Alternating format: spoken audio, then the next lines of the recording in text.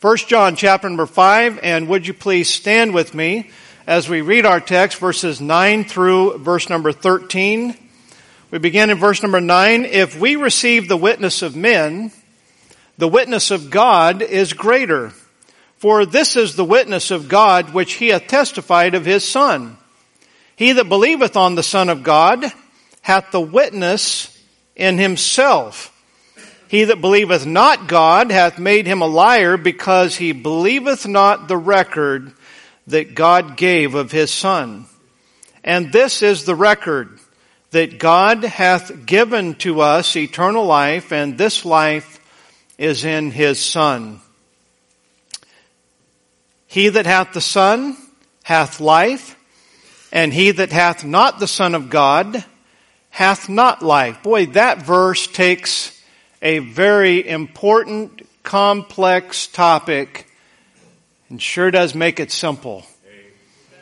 I can even get that this morning in my detoxing state. If you have the Son, you have life. If you don't have the Son, then you don't have life. Verse number 13 is where our text comes from.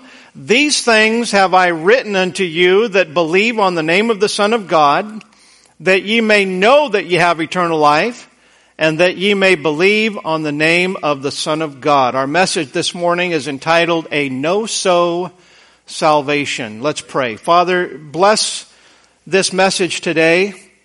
Lord, I know that it's true because the Word of God is true. And Lord, help us to have clarity of mind and help us to communicate clearly and concisely.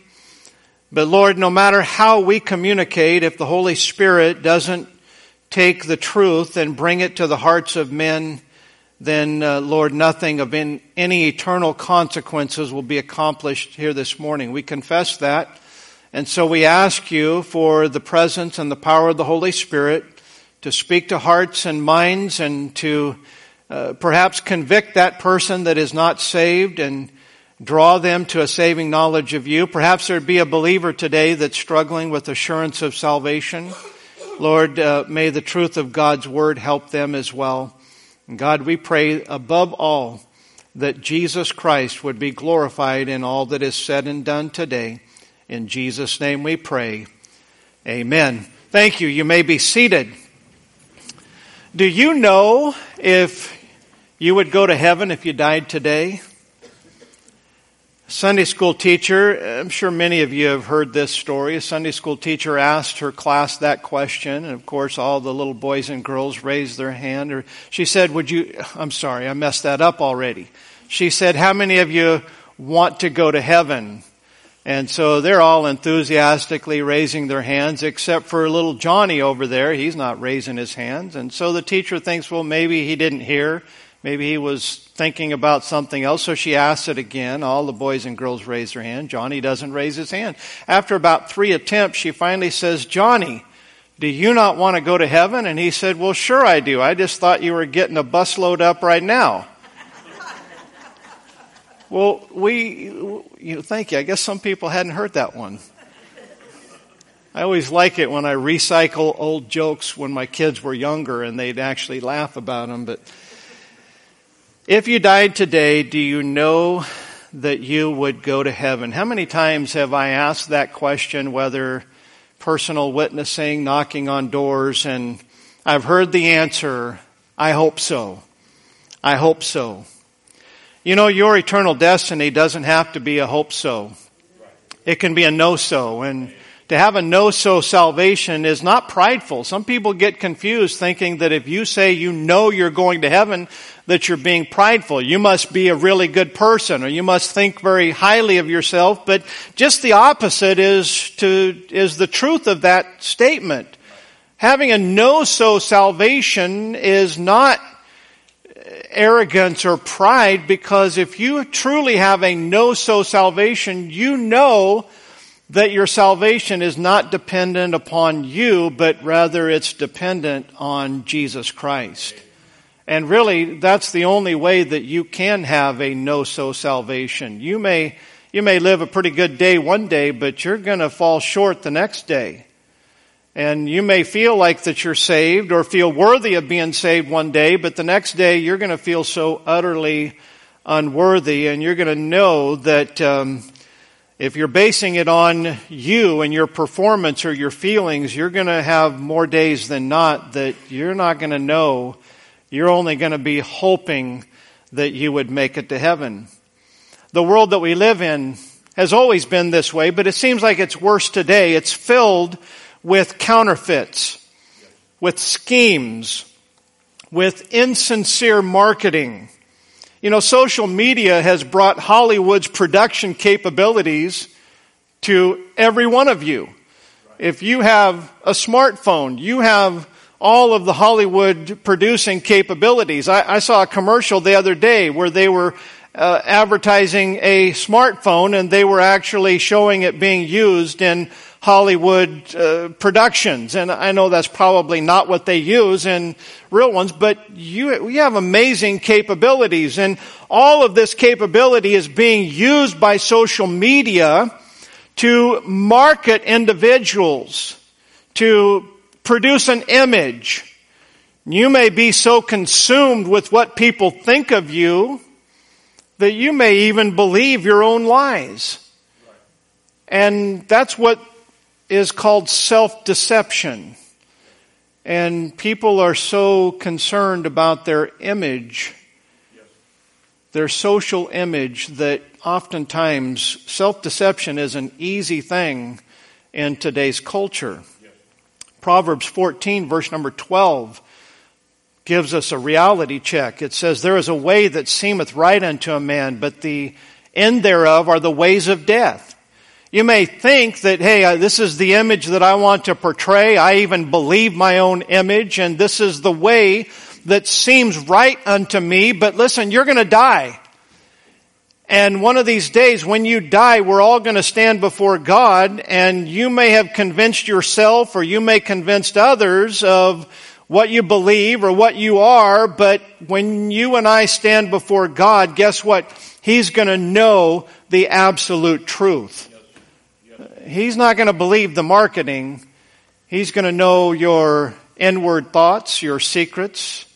He's going to know everything about every skeleton in your closet. He's going to know all of your shame, all of the secrets that you know that you don't want the whole world to know. You certainly would be a whole lot more comfortable if God didn't know, but I'm telling you, God does know. He knows all things.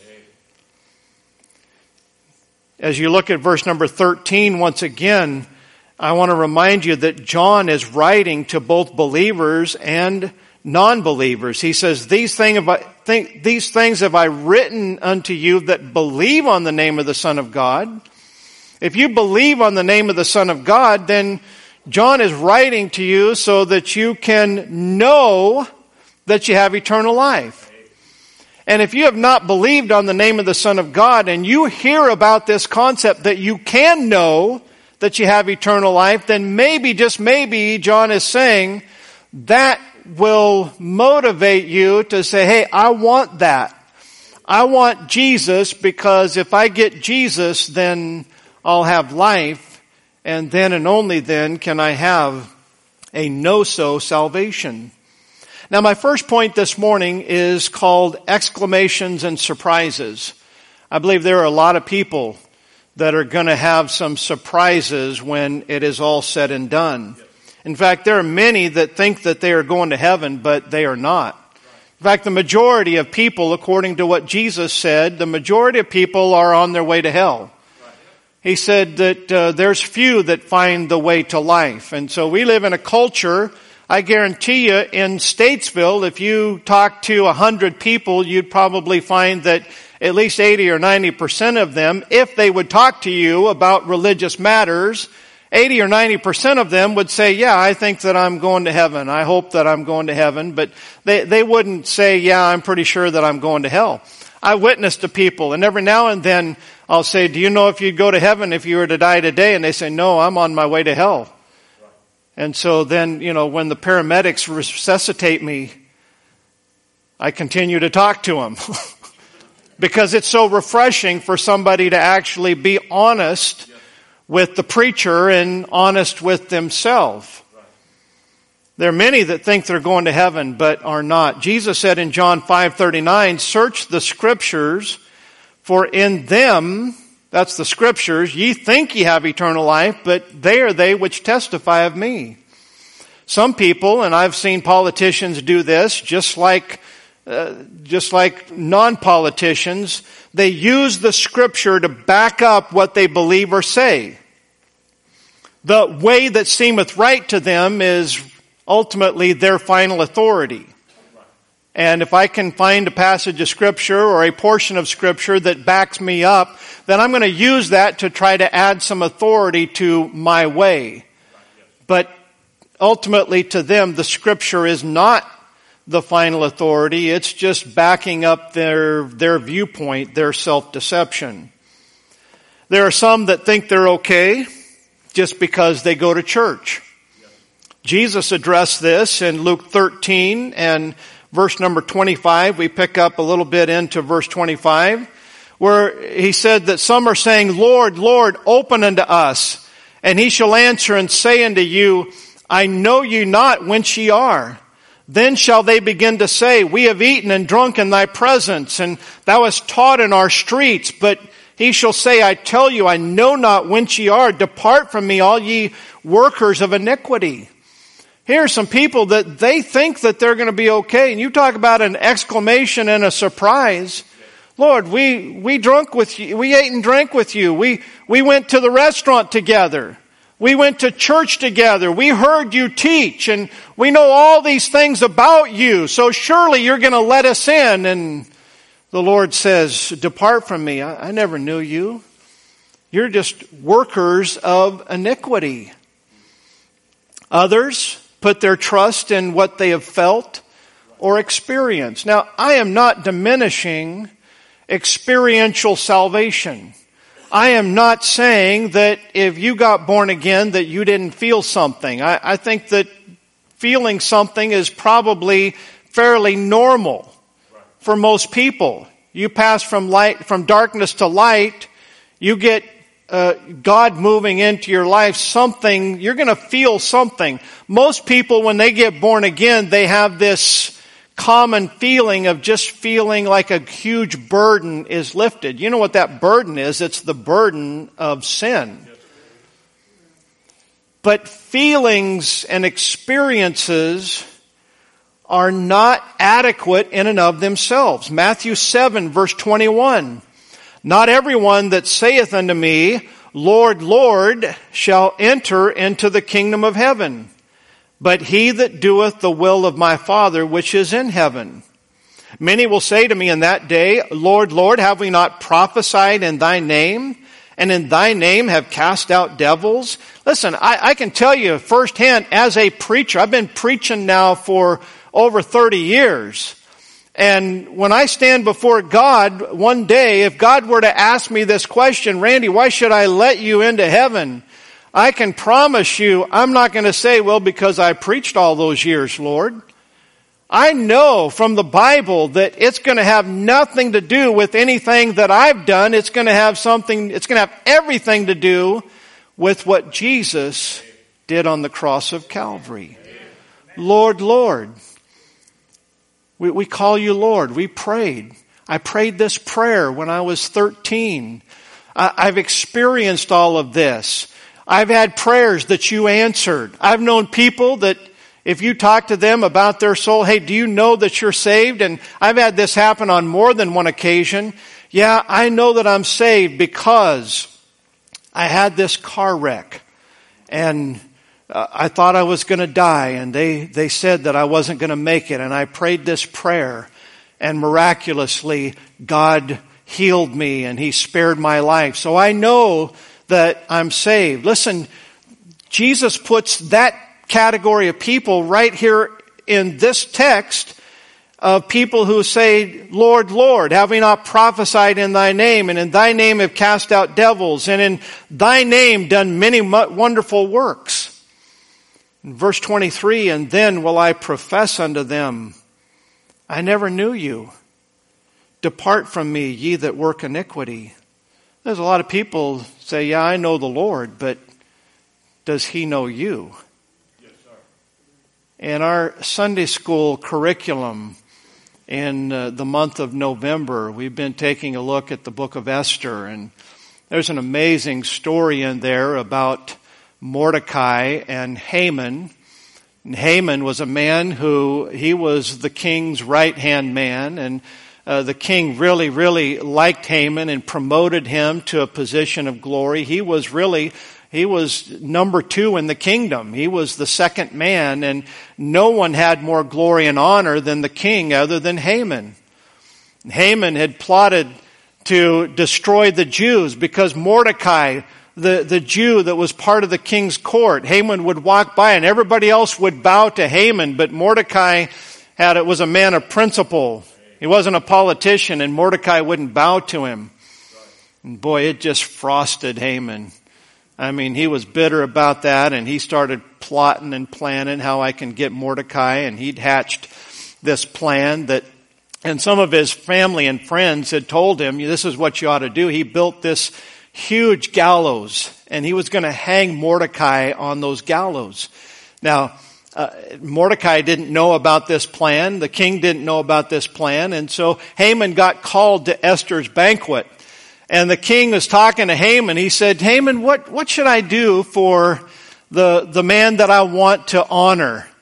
And Haman didn't know that Mordecai was the one that the king wanted to honor. And so Haman's just thinking, it's like, well, who would he want to honor more than me? And so Haman started telling him all that really what Haman wanted done to himself. And he spelled it all out. Let him ride on the king's horse, and let him wear the king's apparel, and let everybody say, thus shall it be to him that the king honor. And he had it all planned out. And after he got done, the king said, great, Haman, I want you to do all that for Mordecai. Man, you talk about countenance falling.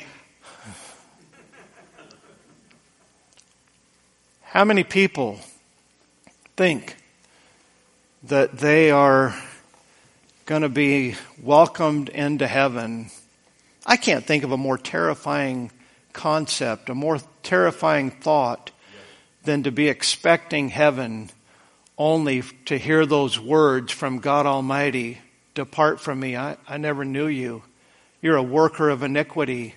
Cast him into the lake of fire. Cast him where there's weeping and gnashing of teeth, expecting peace and joy and the glories of heaven, only to be cast into hell. Can you think of anything in this life, in all of this universe, that could be worse than that very thing? There are going to be some exclamations and some surprises when it's all said and done. Number 2, I want to talk to you about some evidence for examination.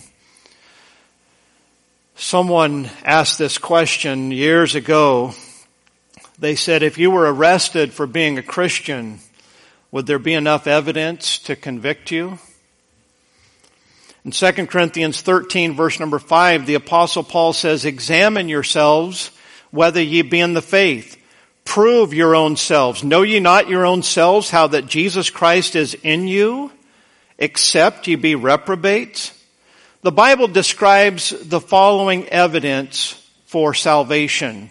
And once again, this far surpasses any feeling, any event that you participated in. Listen, there are Baptists that saying the sinner's prayer is the equivalent of the Catholic Mass or the Catholic confessional. It's just a religious ritual or a rite, R-I-T-E, of service that we do that is supposed to merit some kind of grace. Listen, salvation is something that takes place in the heart. It's not a religious ceremony or a prayer that we pray.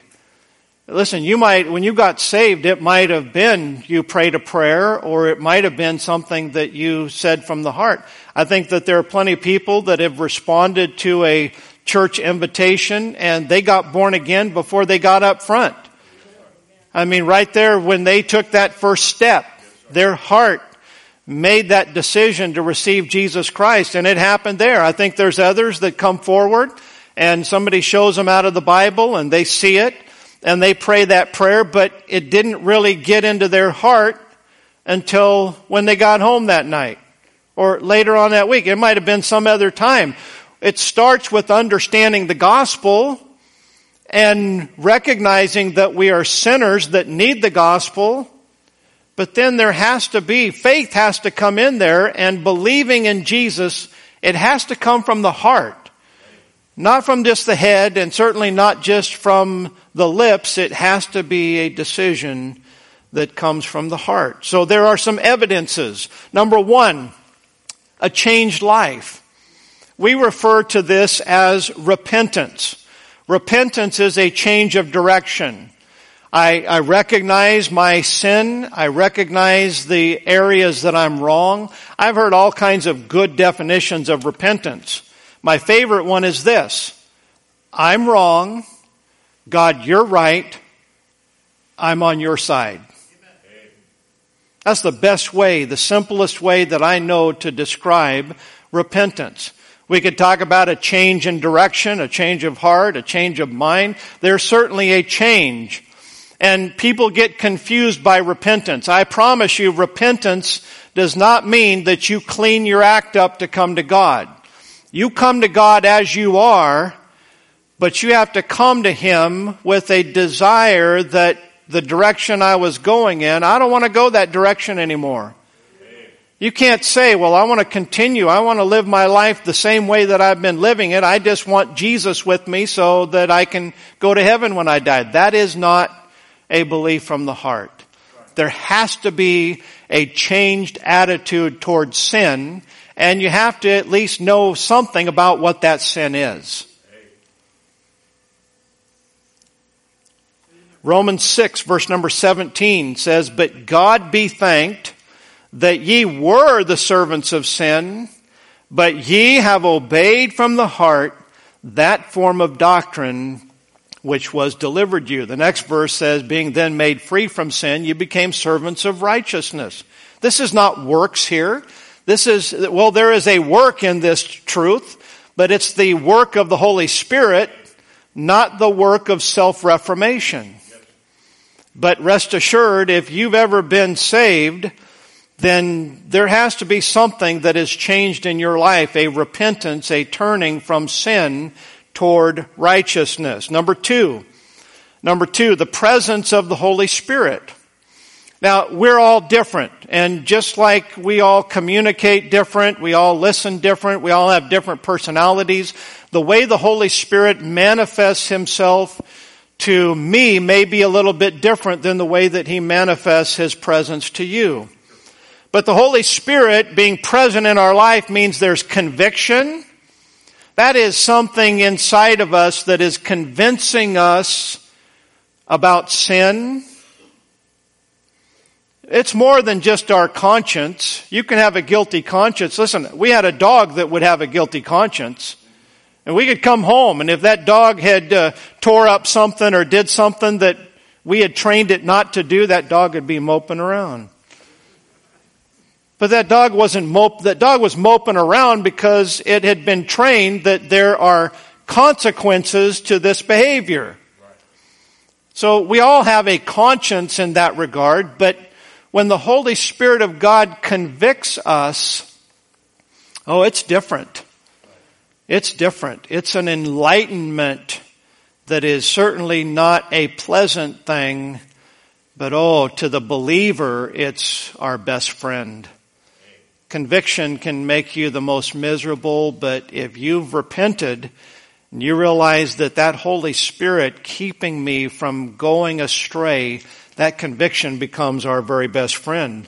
Comfort, communication. Romans 8 verse 14 says, "For as many as are led by the Spirit of God, they are the sons of God." I got saved when I was 5 years old. I strayed away from the Lord. I didn't really experience all the blessings of salvation until I was 19 and I got right with the Lord. And so I wondered, was I saved when I was 5? I went forward when I was 9 just to make sure. Did I get saved when I was 5, when I was 9, or when I was 19? And you know what the Lord showed me from this truth as well as some of the others that I'm getting ready to present, that I got saved when as a little child, 5 years old, and the Lord Jesus said, "Suffer little children to come unto me and forbid them not, for of such is the kingdom of heaven." I came as a 5-year-old boy. I didn't know anything other than that I was a sinner and that Jesus died for my sins, and I wanted to receive him as my Savior. You say, this is a big book right here. That ain't much. That's enough right there. I didn't believe much, but what I believed was the real deal. It was enough faith, maybe just a little mustard seed, but it was enough to get me saved, because I remember my entire life from that point on, especially my years of living in the hog pen as a prodigal son, there was always this invisible hand somewhere in my life trying to guide me, to lead me away from sin, lead me out of the hog pen, lead me back into the fold. There was an invisible roadblock. God would thwart my sin effort. And I would scratch my head and I would go, "Oh, not again," because when I was backslid and living out there in the world, I wanted the pleasures of my sin. But I knew there is something that is invisibly working against me here. And I'd go home after a night with my friends, and I'd go home and be in my bed all alone. And I'd try something to drown out my conscience, to drown out that conviction. I'd turn the music up in my bedroom, put my headphones on. This was before all of the modern, these headphones were like huge. And they had a cord on them. The cord was about this thick. I don't know, you could probably hook a garden hose up to your head and it'd be less cumbersome. I had to try to drown out that voice because God was convicting me. And I would lay there and I'd say, "Oh God, I'm sorry. I won't do that again. I'm going to quit doing that." The next weekend, I'd be right back out there doing the same thing. The Holy Spirit was doing his job, but my problem is I was still just, I didn't want the consequences of my sin, but I still wanted the sin. And the Holy Spirit was continually communicating with me. "As many as are led by the Spirit of God, they are the sons of God. For ye have not received the spirit of bondage again to fear, but ye have received the spirit of adoption, whereby we cry, Abba, Father. The Spirit itself beareth witness with our spirit that we are the children of God." I tried to drown God out of my life, but I couldn't. He was there. He said, "I'll never leave thee nor forsake thee." And so my body was the temple of the Holy Spirit, and he was inside of me. And I believe with all of my heart, just like the Word of God says, if we defile the temple of God, God said, "I'll destroy you." And I knew as a 19-year-old young man that God was getting very, very weary of this filthy house that he was living in. And I knew that I needed to get right with God. That testimony matches the Bible. So if you've got a testimony, or you know somebody that's got the testimony that they're just living in the hog pen and they go through it for 10, 20, 30, 40 years or their whole life, and it just seems like everything's just fine, I got news for you. That is evidence that there is not salvation. That's not evidence that a person's saved. They're marketing. They're self-deceived, or they're just trying to deceive you into thinking that, yeah, I got my free ticket to heaven, but it didn't really do anything to change my life or to demonstrate that the Holy Spirit lives inside of me. Number 3, the love of other believers. 1 John 3:14, we know that we have passed from death unto life because we love the brethren. He that loveth not his brother abideth in death. How much clearer can the Word of God be? If you are born again, then you're going to love other people that are born again. I wonder about people who say that they're saved, but they just don't want to be around other Christians. Listen, Listen, I know that there are some churches that if I had to go to that church, I wouldn't want to go to that church. But you know what? To be around like-minded people, or people that have what you have and be under the sound of the Word of God, church is something. Listen, I've been there. When I was a backslidden teenager, church didn't interest me one bit. I sat toward the back and I tried to sleep through it. If I can just kind of hide, nobody notices that I'm here. I'm a preacher's kid too, by the way. I could stick my elbows on my knees and my hands underneath my chin and could feel a way to kind of prop my head up, and I could go to sleep and take a nap. Every now and then my elbow would fall off my kneecap and it'd wake me up. Or I'd just sit there and just think about the football game that was going to be on that afternoon. Wonder how many of you are doing that right now. I didn't care about what was going on, but you know what? When I got right with God, and this is something, listen, this is not how it worked.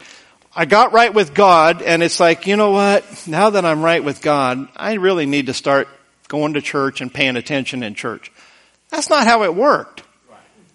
I got right with God, and when I went to church, it was like, wow, that's good stuff. Yes. I need that. Preacher just said something to help me because I've got a new life, and now all of a sudden it's like I'm feasting on something that I wasn't interested in before. I went from being a beef cow to a dairy cow to a beef cow. What do you mean by that? When I worked at the dairy, some of you know what I'm talking about. We would feed those dairy cows all the first cutting of alfalfa hay. And they'd go through and they'd eat that hay out of the trough, and they would eat all of the leaves and the good tender stuff. All the rest, they would leave it, turn their nose up at it. We'd take and we'd pitchfork all that was left, and we would pile the back of the pickup, twice as high as the cab. And we'd kind of rope it down. I remember one time we hauled it and I rode on top of it just to hold all that in the truck. And we went down to the river, and this was like January or February. There's about 1.5 feet of snow on the ground, and we started pitchforking all that out. And those beef cows, man, they thought they were in heaven. Those dairy cows would turn their nose up at it. Those beef cows, man, they are chowing down. That's the way it was with me when I got right with God. That which I used to turn my nose up at, man, I'm chowing down, and my heart and my attention is hanging on every single word that the preacher was saying. Started moving up. Next thing you know, I'm up here the second or third row. I didn't ever get up to the front row there. I don't know why. But I started moving up. You know, if some of you'd get right with God, we'd have people sitting up here. See how that works. Yeah, I just felt like being ignored. It's been a while since I've been ignored. Thought I'd say that. All right, seriously now. Number 4, the chastisement of the Father. Hebrews 12:8. But if ye be without chastisement, whereof all are partakers, then are ye bastards and not sons. That's someone who claims to have a father that is not their father. And God says here, if you're one of His children, you're going to experience His woodshed. How do I know how do I know that God's taken me behind His woodshed? Listen, I don't know if you ever got whoopings growing up. I never got a whooping that when it was over, I was going, now what was that just happened? It was crystal clear. Let me tell you something. When God takes you behind the woodshed, you just know. You just know that you know that you know that what just happened to me was of God. Number 5, you're not ashamed. Romans 10:11. For the scripture saith, whosoever believeth on Him shall not be ashamed. That's a crystal clear proof text or evidence of salvation. And then number 6 is you become God's construction project. Philippians 1:6 says, being confident of this very thing, that he which hath begun a good work in you will perform it until the day of Jesus Christ. Construction projects go through a lot of different phases. There is excavation, there's pouring the foundation and laying some block, and then the floor, and then the walls. And you know what? I remember building 3 houses, and 2 of them I was the general contractor. All 3 of them I did the majority of the work, or me and my family did the majority of the work. But we had times, I remember one time, where I had my garage completely framed in, and a big windstorm came up on the outside of one of the walls, and this wasn't sheeted, it was just 2x6 framing, and it was braced pretty good.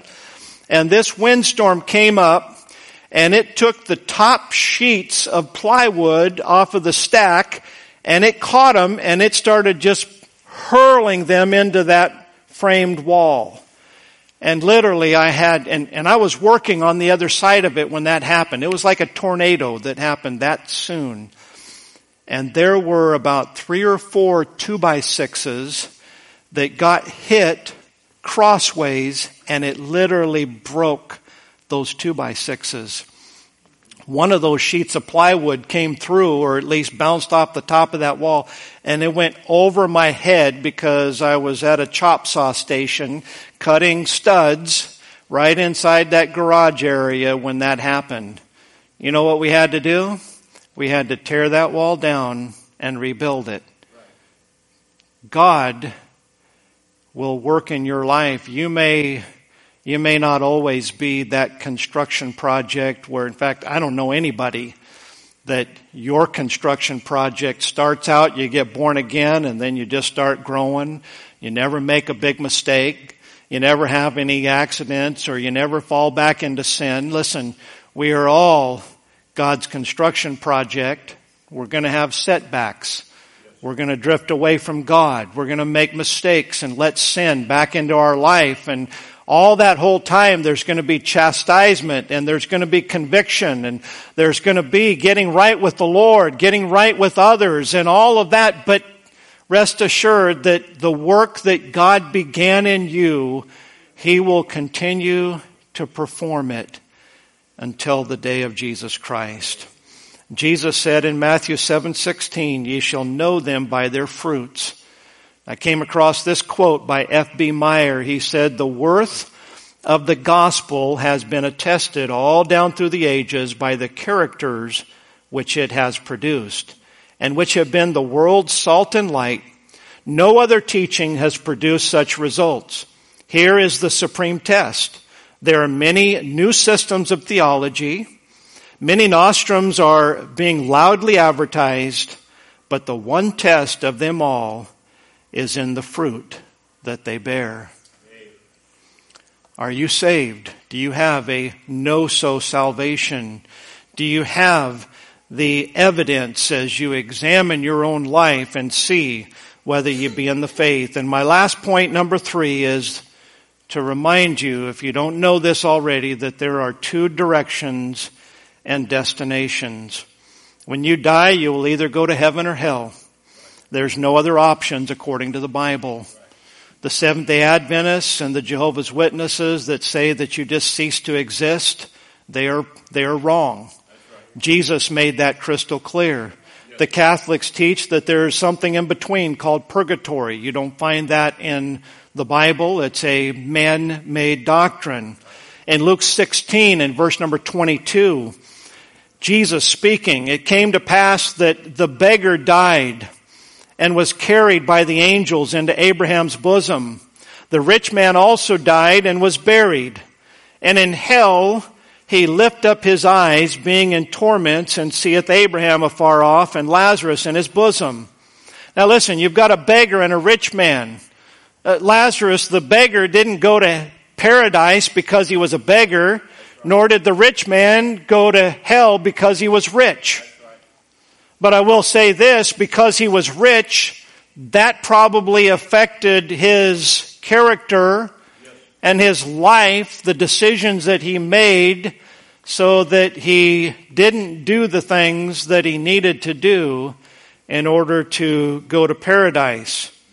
No one showed up to carry the rich man to hell. The angels showed up to carry Lazarus into Abraham's bosom, but nobody showed up to carry the rich man anywhere. You know why that is? Because the soul of the sinner is naturally and automatically headed there. Jesus said in John 3 verse number 18 says, "He that believeth on him is not condemned, but he that believeth not is condemned already, because he hath not believed in the name of the only begotten Son of God." If you are without salvation, you are naturally headed to hell. It's not like, well, I did something horrible and now I'm going to hell. No, you did something horrible because of what you are. It didn't make you what you are. If you are saved, then death is merely a doorway to a better place. Paul said, "For to me to live is Christ, to die is gain." If you're lost or if you're not saved, then death is not an end of suffering for you. It is only the beginning. I've seen people that had no testimony of ever being saved. Their life bore witness that they didn't know Christ. They lived wicked, selfish lives, and then they would die of cancer or some very painful, brutal way to die, and their loved ones, to try to comfort themselves, after they'd breathe their last breath, they'd say, well, they're no longer suffering. They're in a better place.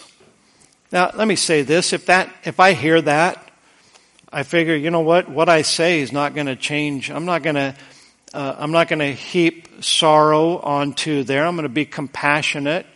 I'm not God.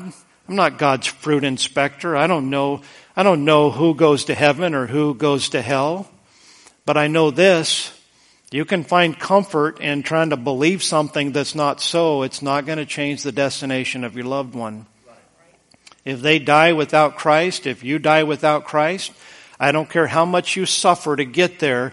When you breathe your last breath, you're going to think that suffering was the good old days. Yes. When you lift up your eyes in hell like that rich man being in torments. Conclusion. It's up to you to ask the question. It's up to you. I'm going to give you 3 scenarios real quick and then we're going to close. In Acts 2 verse number 37, Peter has just preached to a multitude there on the streets of Jerusalem. And he told them about Jesus and the resurrection. And he ended his sermon with saying, look, you messed up. You crucified your Messiah. And in verse 37 it says, now when they heard this, they were pricked in their heart. Why did that happen? It's because what they heard was the truth, and the Holy Spirit of God pricked them in the heart, convicted them. And they said unto Peter and to the rest of the apostles, men and brethren, what shall we do? What shall we do? It's a great question. In Acts 8 verse number 30, it says that Philip ran thither to him, the Ethiopian eunuch, and heard him read the prophet Isaiah and said, understandest thou what thou readest? And he said, how can I except some man should guide me? And he desired Philip that he would come up and sit with him. Here's a man who is from Ethiopia. He got a hold of the Old Testament scripture. Maybe some Jewish proselyte told him about the law of God, told him about Israel and God's promises to Israel, and he started searching. And he had come to Jerusalem to worship. And whatever he came to do, he's heading back home, and something's not fulfilled in his life. And so he's reading in Isaiah 53, and he doesn't know it, but he's reading about Jesus Christ. And so the Holy Spirit knows, here's a man that's searching. He's asking the right questions. He sends the evangelist, the preacher. And the preacher says, you know you know what Isaiah is talking about? He says, how can I except some man should guide me? You know what Peter did? At that scripture, he preached to him Jesus. He asked the right question. And then, of course, Acts 16, we have a Philippian jailer, some man of prominence and importance, and Paul and Silas have been imprisoned, and they sang praises to God, and God sends an earthquake, and all the prisoners, the doors are open, their shackles are all just fall off, and the Philippian jailer sees all this chaos going on, and so he leaps in, and they're still there. And you know what he says to them? In verse 29, then he called for a light and sprang in and came trembling and fell down before Paul and Silas and brought them out and said, Sirs, what must I do to be saved? You got a bunch of people here that just heard a message preached. You've got a man who is just privately reading the Bible and God sends someone to witness to him. And then you got a guy that I don't know what was going on in his heart. Something must have been registering when he sees Paul and Silas that they should have been whining and complaining about being beaten and imprisoned unjustly, but they're not. They're singing praises to God. Maybe they were singing victory in Jesus. And the whole time this Philippian jailer's somewhere and he's hearing it echo through the caverns of those stone walls. And something stirring in his heart. When he realized that, hey, I'm getting ready to lose my life. Listen, the rulers here, when these prisoners are gone, they're going to take my life away. And he's in dire straits. But he asked the right question at the right time. Yes. What do I need to do to be saved? The Lord is seeking and searching for you, just like he was searching and seeking for those men of Jerusalem, the Ethiopian eunuch, and this Philippian jailer. We don't know his name, but we're going to meet him. Those of us that are saved, we're going to meet him one day. Luke 19, verse number 10, for the Son of Man is come to seek and to save that which was lost. Listen, he knows where you are. He's seeking to save that which was lost. It doesn't mean that God's lost sight of where you are. What it means is he's trying to get you to understand that he's looking for you and he wants you to be saved.